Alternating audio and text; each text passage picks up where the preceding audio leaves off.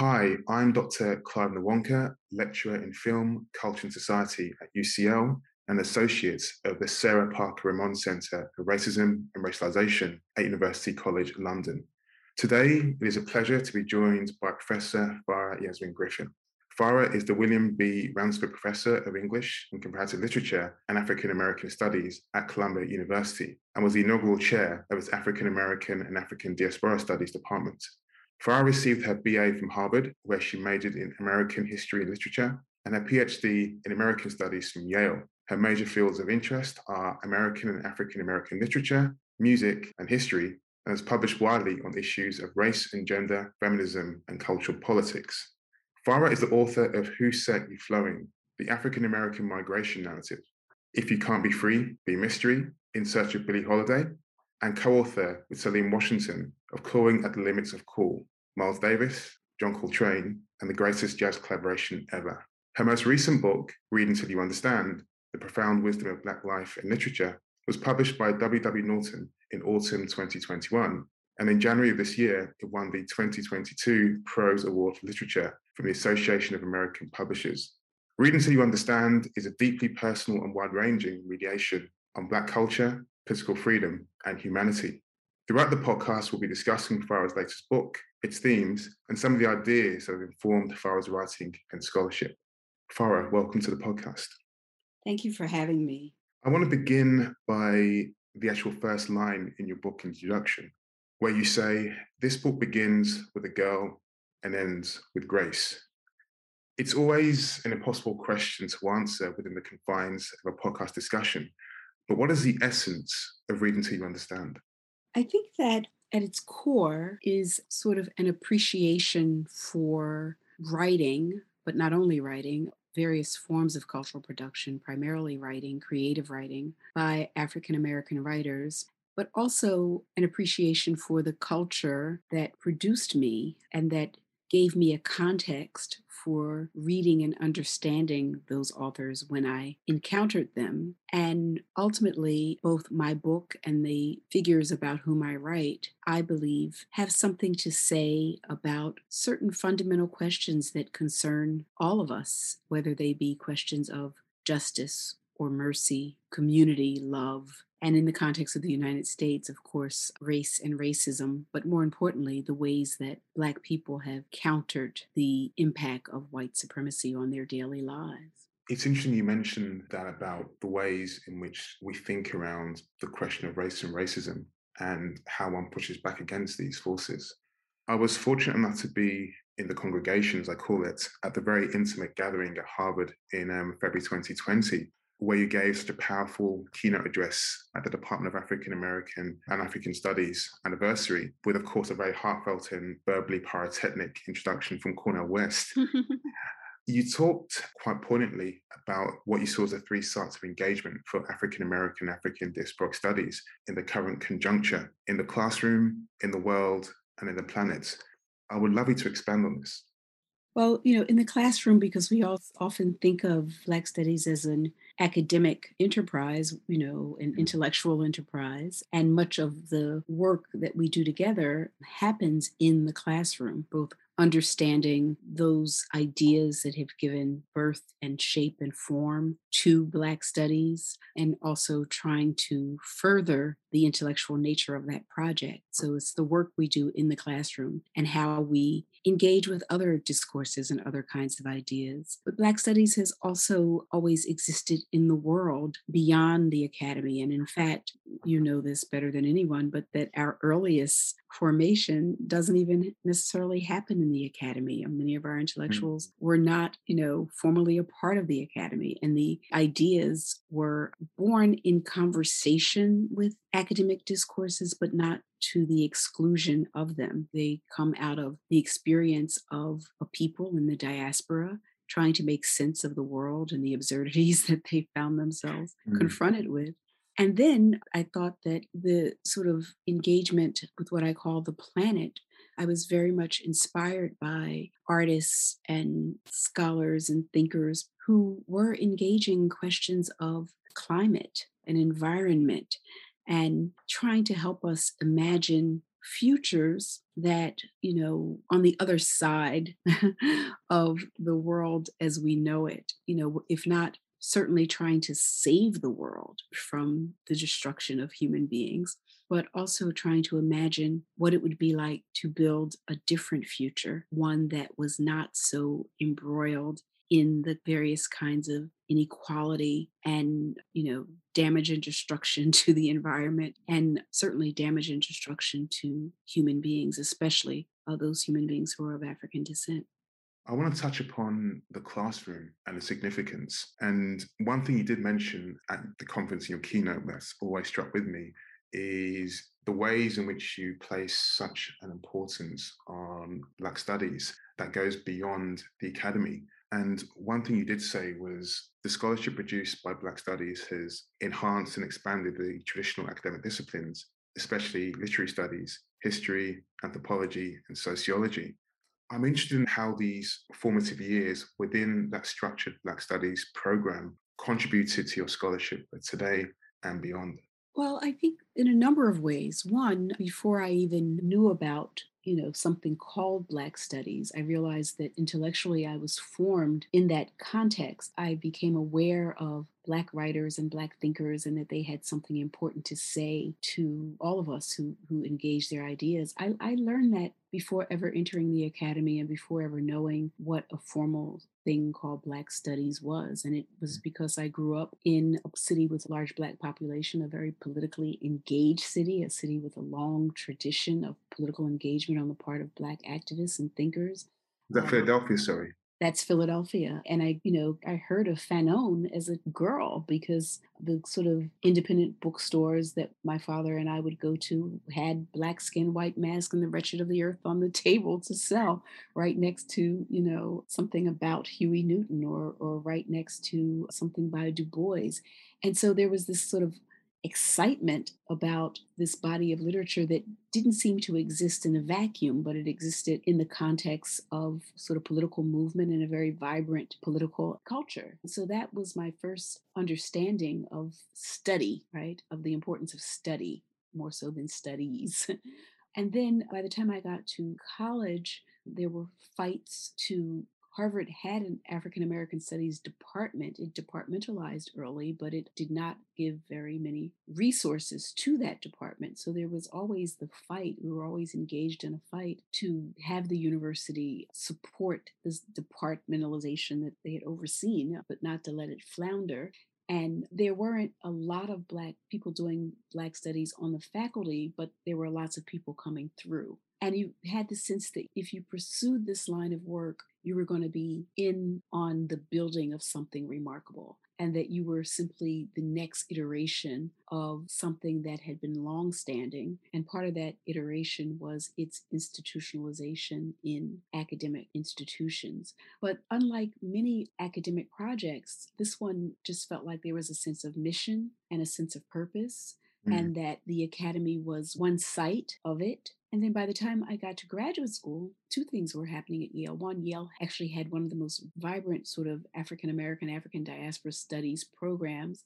And when I was there, I was in American Studies, which at that time was being very much informed and influenced by cultural studies, by, Black British cultural studies. Hazel Carby was coming, she was on her way, Paul Gilroy would be there. And so there was this combination of what was happening in cultural studies, kind of Stuart Hall cultural studies, and this trajectory of Black studies at the same time. So at every step of the way, there was a feeling of profound intellectual excitement, because it really did feel like you weren't engaging something that, was stultified and written in stone, but that it was something that over which there was a contest, there were arguments, there were debates, and you were maybe getting in on, if not the ground floor, certainly one of the early floors in helping to build and erect what Black studies was becoming. And I think, we recently have been in another iteration of that as well. Absolutely. And I'm really struck by the way that you make that quite crucial distinction between study and studies. Yeah. And that feels to be quite central to that struggle and contestation that you're describing. Yes, absolutely. And I think that, the sense of study, and again, of course, like, Fred Moten and Harvey have talked about this, but I think that there really was for me a sense of study as, when I describe that context, that early context in Philadelphia.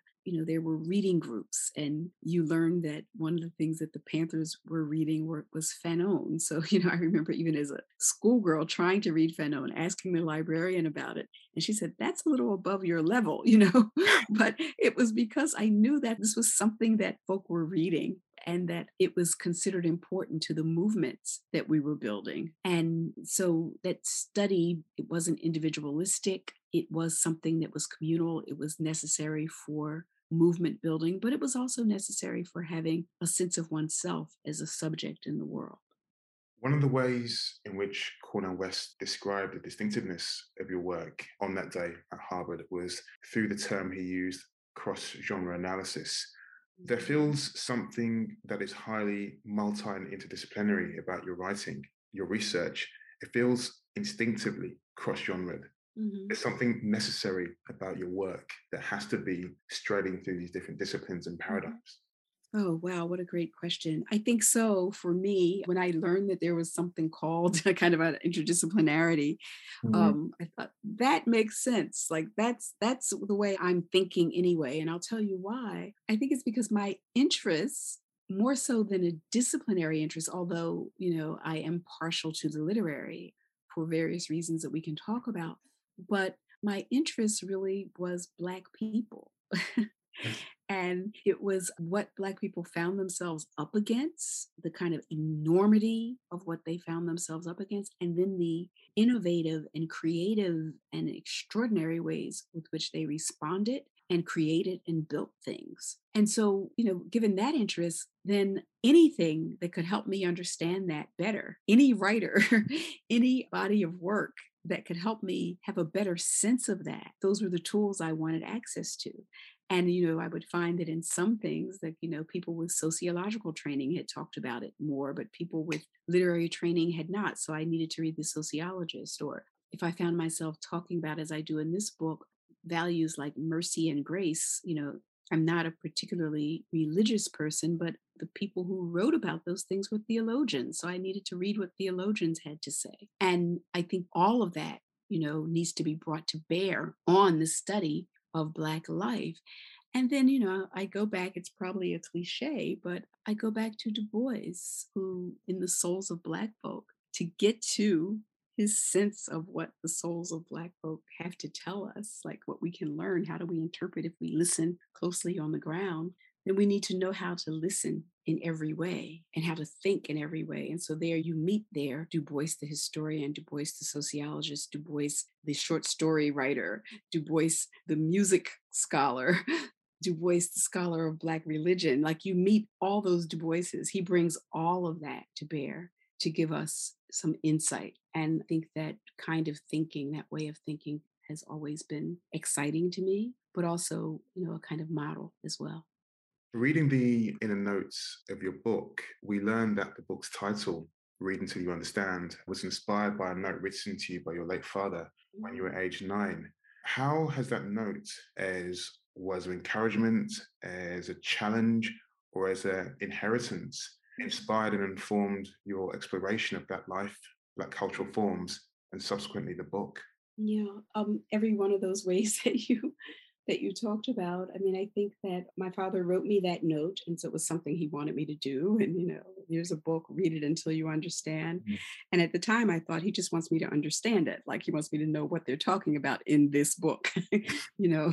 And so that's what I did. Read it so that I could understand it. And if you don't understand, he said, ask questions. There's nothing wrong with asking questions. But my father died shortly after writing me that note. And so then it became like a lifelong mission. It was like something he left me with. So there's the inheritance, right? And that more than the destination of reading this particular book until you know what it's about, it became a process of reading to understand, which means that it's a lifelong process, that you will always be engaged in the process of trying to understand things, and what will happen, is that there will be more things for you to read and more things for you to understand. And that has been true both as a kind of life lesson, but also as a direction for my work, trying to, in Who Set You Flowing, realizing that the historian, first of all, my own family had migrated. They were part of the Great Migration. Mm, And then realizing that they weren't the only ones, right? That there was this whole big movement, mass movement of peoples. Well, why? And the answer to why is, well, the sociologists say this, and the historians say that. The migrants themselves said this thing, and this is what they said in music, but this is what they said in their letters. And then this is what the artists had to say about it, trying to understand the impact of migration, the whys of migration. In Harlem Nocturne, trying to understand what I think of as a most remarkable generation of Black people, those who come of age in the 1940s and who kind of are militant and in their refusals and wanting to understand them, wanting to know more about them. This is the generation that gave us Malcolm X, Miles Davis, John Coltrane. Like it's just, I need to understand that generation. And so that it really became a read until you understand, has become for me a way of life.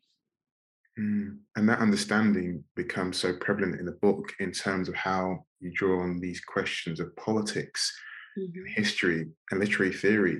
These interrogations of democracy, humanity, Black art forms, and cultural practices. Am I incorrect in suggesting that you're searching for the lived reality of literature in the book?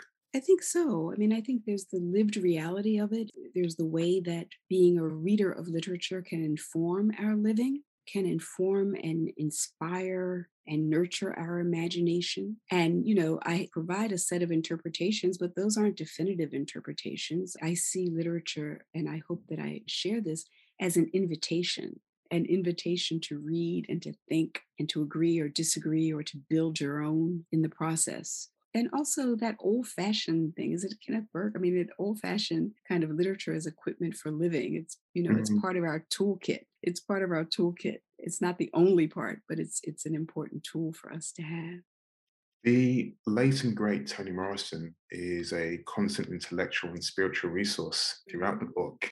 Sadly, the opening moments of what became COVID-19 in 2020 and became the pandemic denied me the chance of actually attending the 5 volumes of Toni Morrison retrospective, which you were Mhm. heavily involved in London at the ICA in March Yes. 2020. I'm referring to your opening lecture titled Ethics of Care, Restorative Justice and Healing in Toni Morrison's late fiction. Is it possible to even sum up how important Toni Morrison's work has been to your own trajectory? Oh my goodness.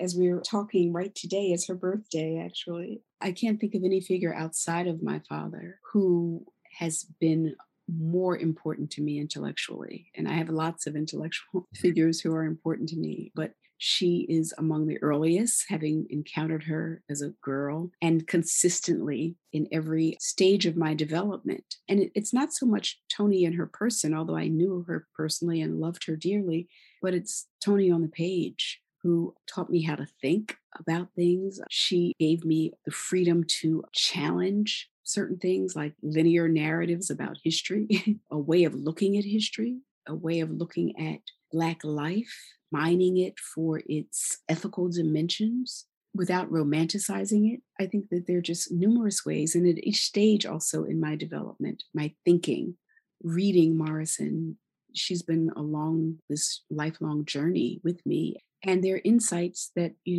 I encounter at different stages that I didn't see early on. It doesn't mean I've always agreed with her, but oh, how rich and delicious even the disagreements are because I'm smarter on the other side of them. Mm. I've read Reading to Understand twice now, and Mm, I'm fascinated still by the idea that you foreground in your writing, that of care, and mhm. how it speaks to, I guess, in a Derridan way, a kind of very, very rhizomatic approach to so many different questions, one of which is the aesthetic. Can you talk a bit more about your interest in the aesthetics of care through literature? I think that the aesthetics of care, the way I understand them, are twofold. One, it's the way that authors like Morrison and Baldwin and others will represent, portray, talk about moments of care, how they will foreground them, what happens aesthetically in the text when they are in those moments, the ways that they highlight how human beings take care of each other and the necessity of that care for recognizing our own humanity and the humanity of others, the heightened language, the ways that they might set it off in a text. There's even some ways of calling attention to things by making it a very quiet moment in the text, by quieting things down. Then there is the care with which they portray people who might otherwise be dismissed. The person who's an alcoholic or struggling with drug addiction, or the person who's not necessarily been good, who in other instances might be a villain, who might even be doing something destructive and villainous in the text. But the care that's given to show us that they are not devils, they are humans and how they came to be that way. So those are all kind of dimensions of an aesthetic of care that I see at work in this fiction. But there's also the way that they highlight what I call, borrowing from, many early feminist thinkers, an ethic of care, particularly an ethic of care amongst marginalized communities, the care with which we treat each other, and how the figure who is cared for receives some sort of healing, not a return to wholeness, but a capacity to be able to continue to function and do good in the world, as Morrison says, but also the people who offer the care. They rise as human beings by caring, they become better people. So I'm fascinated by both what I understand to be an ethic of care, but also the aesthetics of care, the care with which they do this work. And I see it even in some visual arts as well, or in film. I mean, I often think of Barry Jenkins. I think of him as a filmmaker whose aesthetic includes many things, but to me, it also includes an aesthetic of care. There are moments in his film where he just seems to be taking such care with the way that he's presenting Black people, lingering on the tones of their skin and the light. And there's just an exquisiteness about it that I find very inspiring. One of the ways I think for me that you display a similar ethic of care in your writing, and in many ways, I'm thinking about Raymond Williams' work and his own kind of cultural archaeology of words and terms, Hmm. is the way in which your book is populated with some key words: grace, Hmm. mercy, beauty. It seems there's a particular careful attention to what these words mean, Hmm. how they can be kind of generative in particular political, cultural, racial conjunctures. I think so. And those are sort of words and concepts that, they have long histories, right? They, Mm. they, they have histories through time and across nation and across, which is also why I wanted to spend time with them when talking about Black life. And then I wanted to talk about this very specific, not a kind of monolithic Black culture, but the very specific Black community that I know most well, that I came up through. Also, I think had something to say about those kinds of concepts, beauty, and beauty in terms of the quotidian, right? Beauty not in terms of a kind of hierarchy of, sort of racial traits or anything like that, but the cultivation of beauty, which is a form of care in our everyday lives, whether it be a houseplant or something over which they have control, a perfectly grown tomato. It doesn't have to be, a flower, the way one makes a garment, the way one wears a garment, the way one styles a garment, that, or grace, how people, it's a religious concept on the one hand, but on the other hand, what does it mean for people to be conduits of grace to each other for no apparent reason, just because you are, that you are worthy something good, something beautiful, something, a chance to breathe, a moment of rest. Those are the kinds of things that I wanted to linger on in this book. And then mercy, which mercy appears early in the book. Grace closes it. Grace is the greater value to me, but mercy, because it appears so often in both, literature by African Americans, but also the Black vernacular, and can have such a multitude of meanings that, again, it was a chance to linger and see what are the philosophical meanings. And this is something I learned from Tony. What are the deeper philosophical and ethical meanings embedded in the ways that we use language? in the ways that we use what we call the vernacular. When somebody says, Lord have mercy, what meanings might we find in that? And how might we mine that for some meaning that is significant? The book feels to me, and you actually mentioned this in your introduction, like accumulation of a lifetime of thinking, but also of education and pedagogy. I say this in a more bi-directional way, in that your book for me seems to bridge your own intellectual inspirations, many of whom, as you've already said, existed outside the academe. And you marry this with the horizontal relationships you actually have established with your teaching with students. That for me seems very, very unique to Mm. bring in that generative space of the classroom into something so definite and so intellectually written.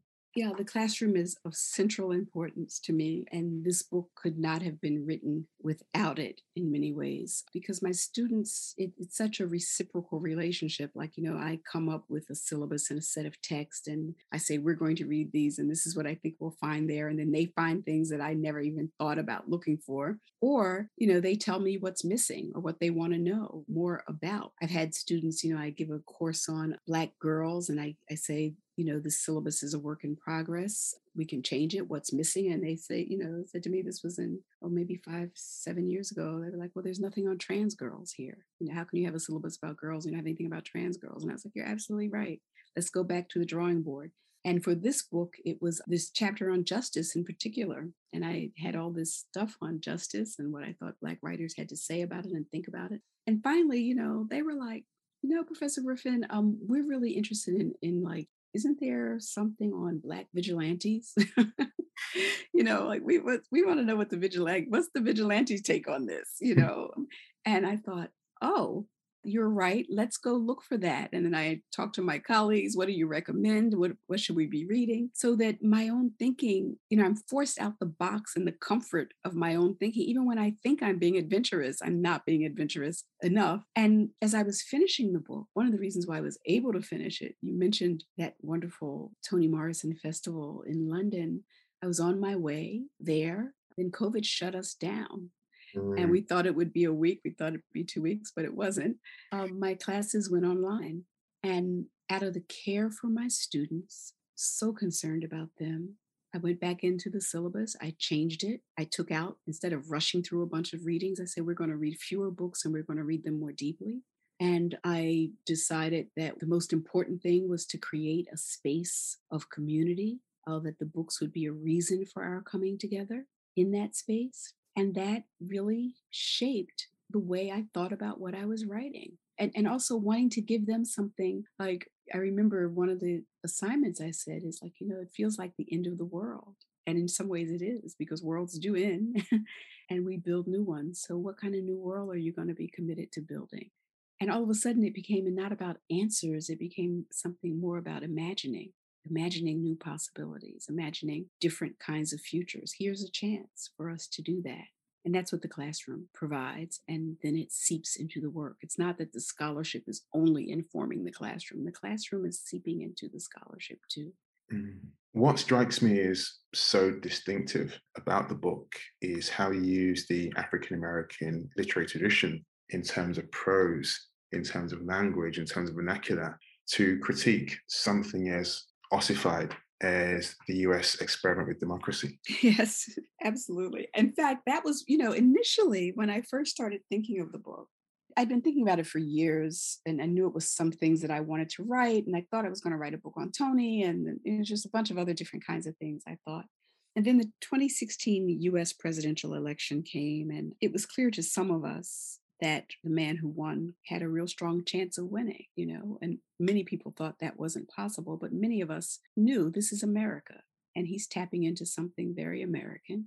And there's anger and viciousness, and there's race hatred still there. And, he's saying things that people believe. And he's also, it's not just America, but there's a kind of rising tide of this kind of lean into fascism.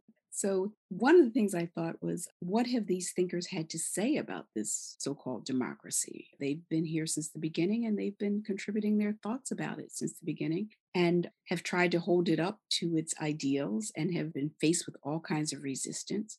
So initially I thought, well, maybe this is a book about what that tradition of Black writing has had to say about democracy and has to teach us about it.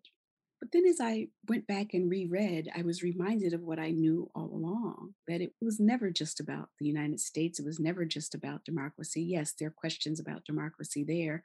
They've been concerned about things that are much bigger, broader, longer lasting than that. So, the purview of the book broadened. But having said that, I was writing it during the 4 years of that presidency and how it came to an end. And at every step of the way, I thought Black thinkers have pointed this out.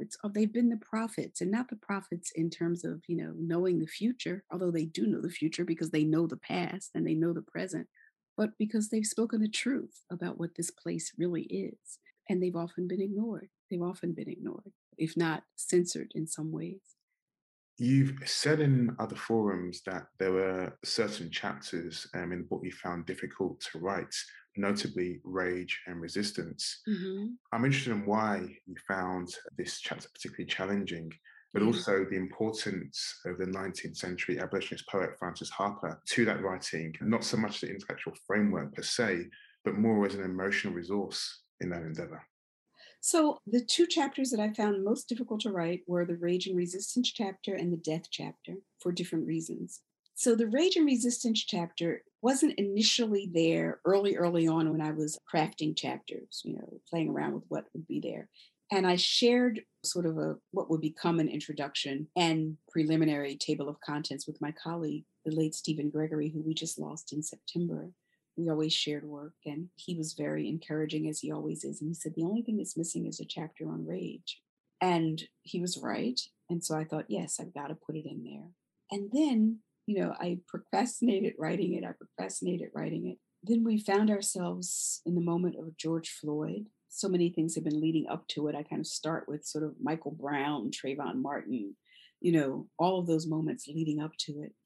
And then we get George Floyd, and I'm so enraged at yet again. And I realized that I'd spent the last 4 to 8 years enraged, and that what I saw happening time and again was a relationship between rage and resistance. And that for me, the writers, the artists, and the organizers were the ones showing us how to take that, first legitimating that rage, because Black rage is so frightening to white people. So we're often taught not to show it, but that the artists and the organizers, like, you have every right to be enraged, right? It's legitimate. And then turning that legitimate rage into resistance. And one of the reasons why it was hard to write is because it was happening at the very moment that I was trying to write it. Mm. Right at the very moment we were in the thick of it.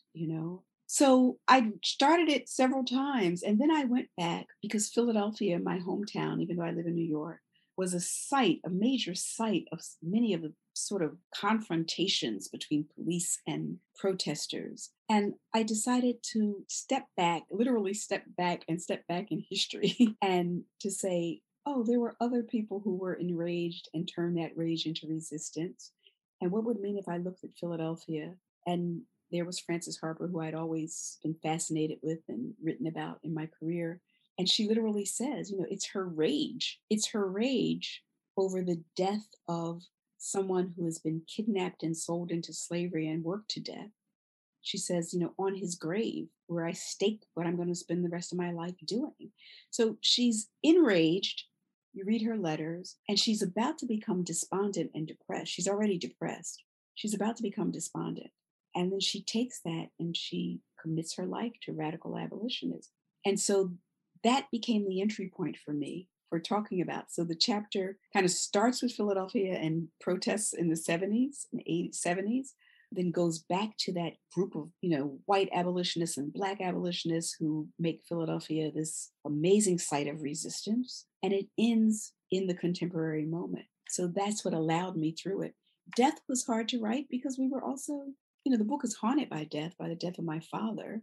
But I was finishing it during the pandemic where Black people, brown people, poor people were dying in disproportionate numbers. We were in the middle of mass death and had to write about that too. So I'm finishing this book in the midst of the plague of a pandemic, which is affecting us more than any other people, and the slaughter, because they're still killing us in the street, even though we're in the middle of a pandemic. Like there's no let up to this. So that's why those were hard chapters to write. But they also, were that's why they had to be written. Absolutely. I'm interested in your methodology as well. And in reading the book and thinking about the way that you marry the deeply autobiographical with this generative theoretical engagement. It's a method I see for myself in the work of Stuart Hall in a Mhm. UK context. I guess more recently in Andy Seale's Technicoloured Reflections Mhm. on Race and Time of TV. What an amazing book that was. How does one keep those two systems of thought in place when writing a Mhm. book like this?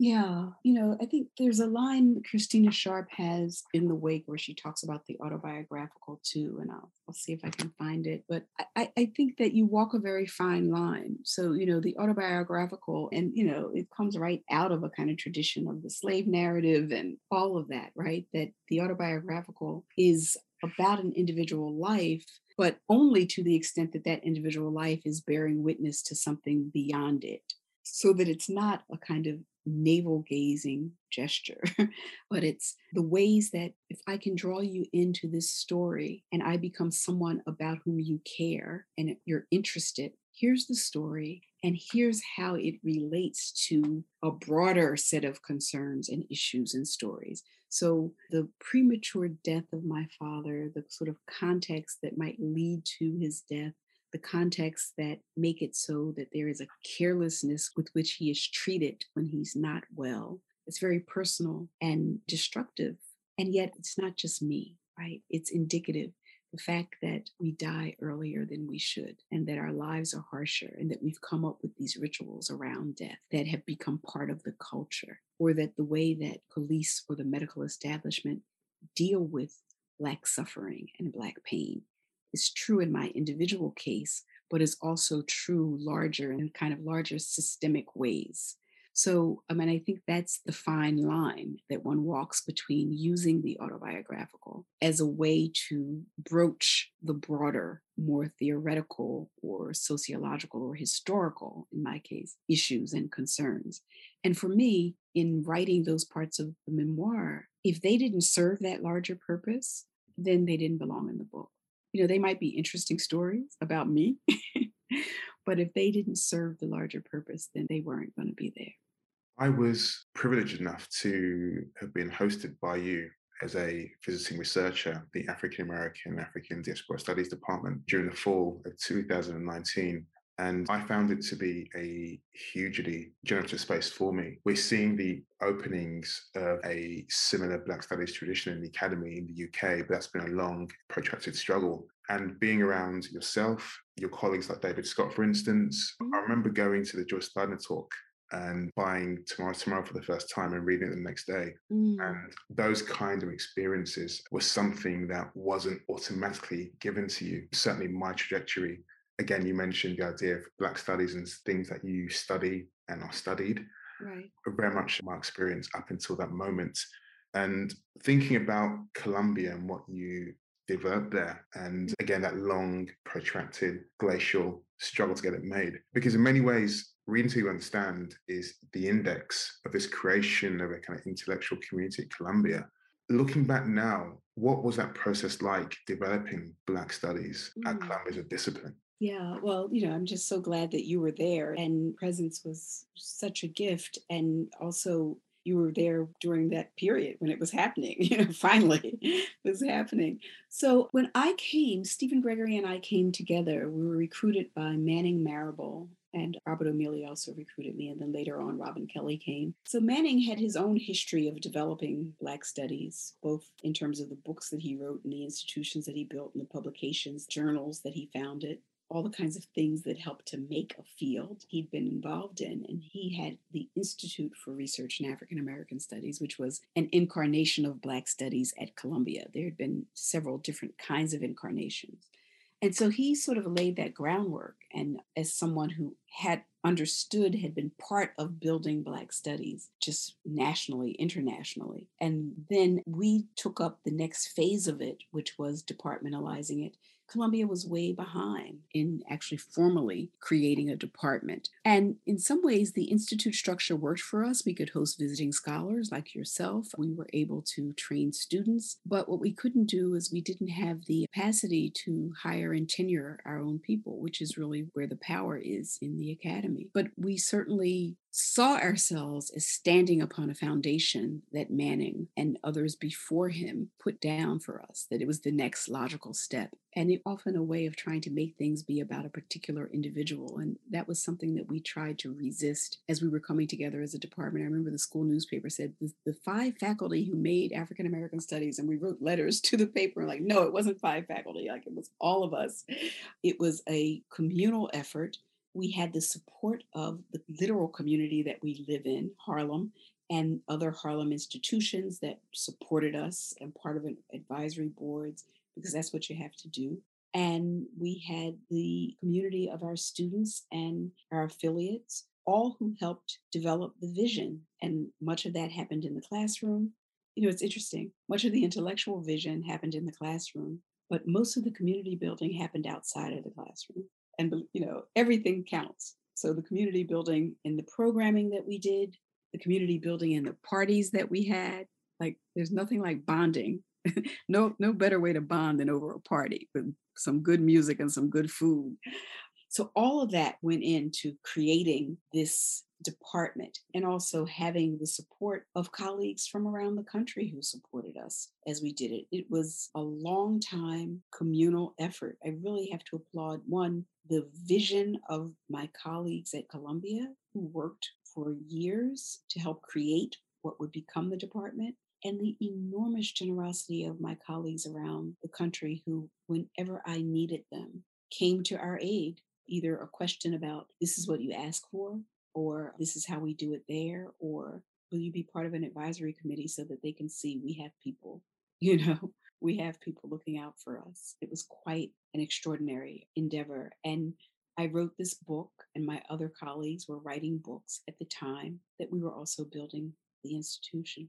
I can't help but think about the words that you spoke at that Harvard gathering in February 2020, when you spoke about the potential for Black studies or the Black studies tradition to venture beyond the academy and informing give shape to social movements for racial justice.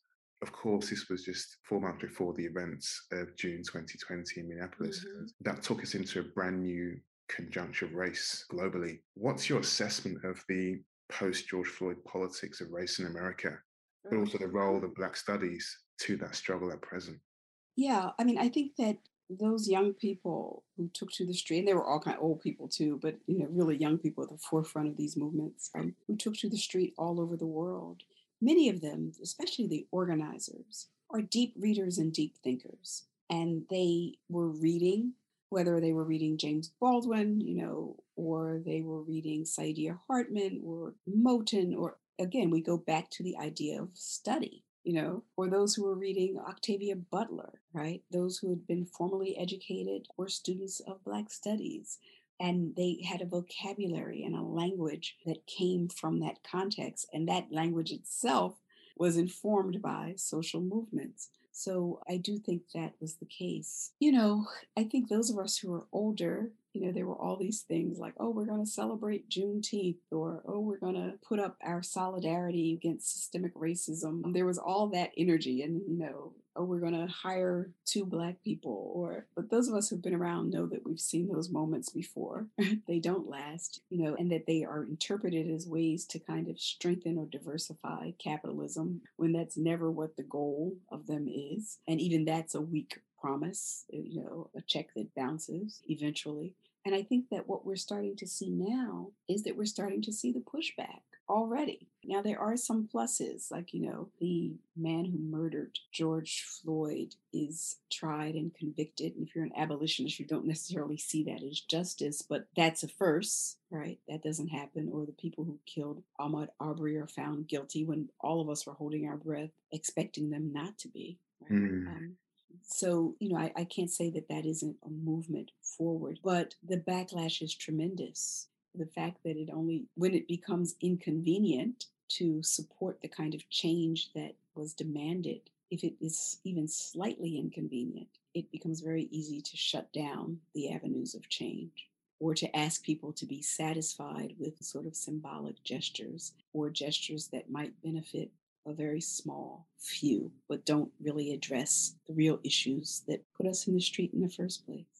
I want to conclude by just coming back to the book and the front cover. There's a very, very striking image there. And for me, there's something very, very haptic about that image. When I first saw it, I thought about growing up in the Nigerian Pentecostal church, which was massive to me and my family, Mhm. and my cousins and my sisters and how they plaited their hair.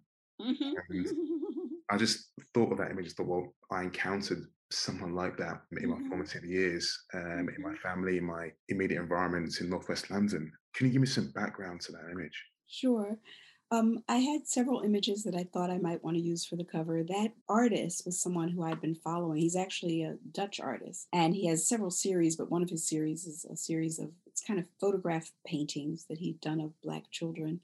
And I, been following them online and collecting postcards of them and everything. And I fell in love with that little girl because, like you, I knew her. She was familiar, But I also fell in love with her for other reasons. One, I love that she's black, black, black, like Carrie Mm. James Marshall's paintings. She's her skin is black, black, black.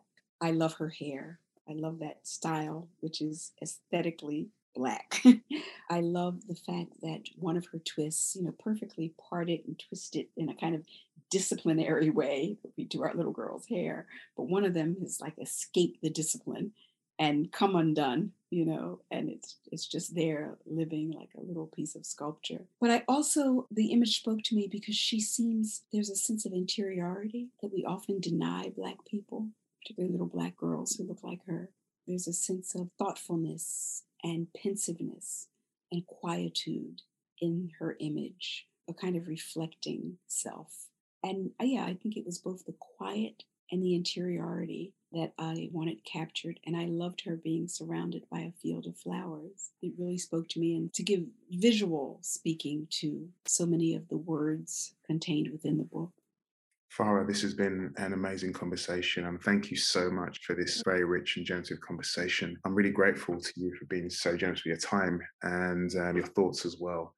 And I look forward to continuing our conversation in the future. Thank you. And thank you for taking such care and time with reading it and the questions that you shared with me.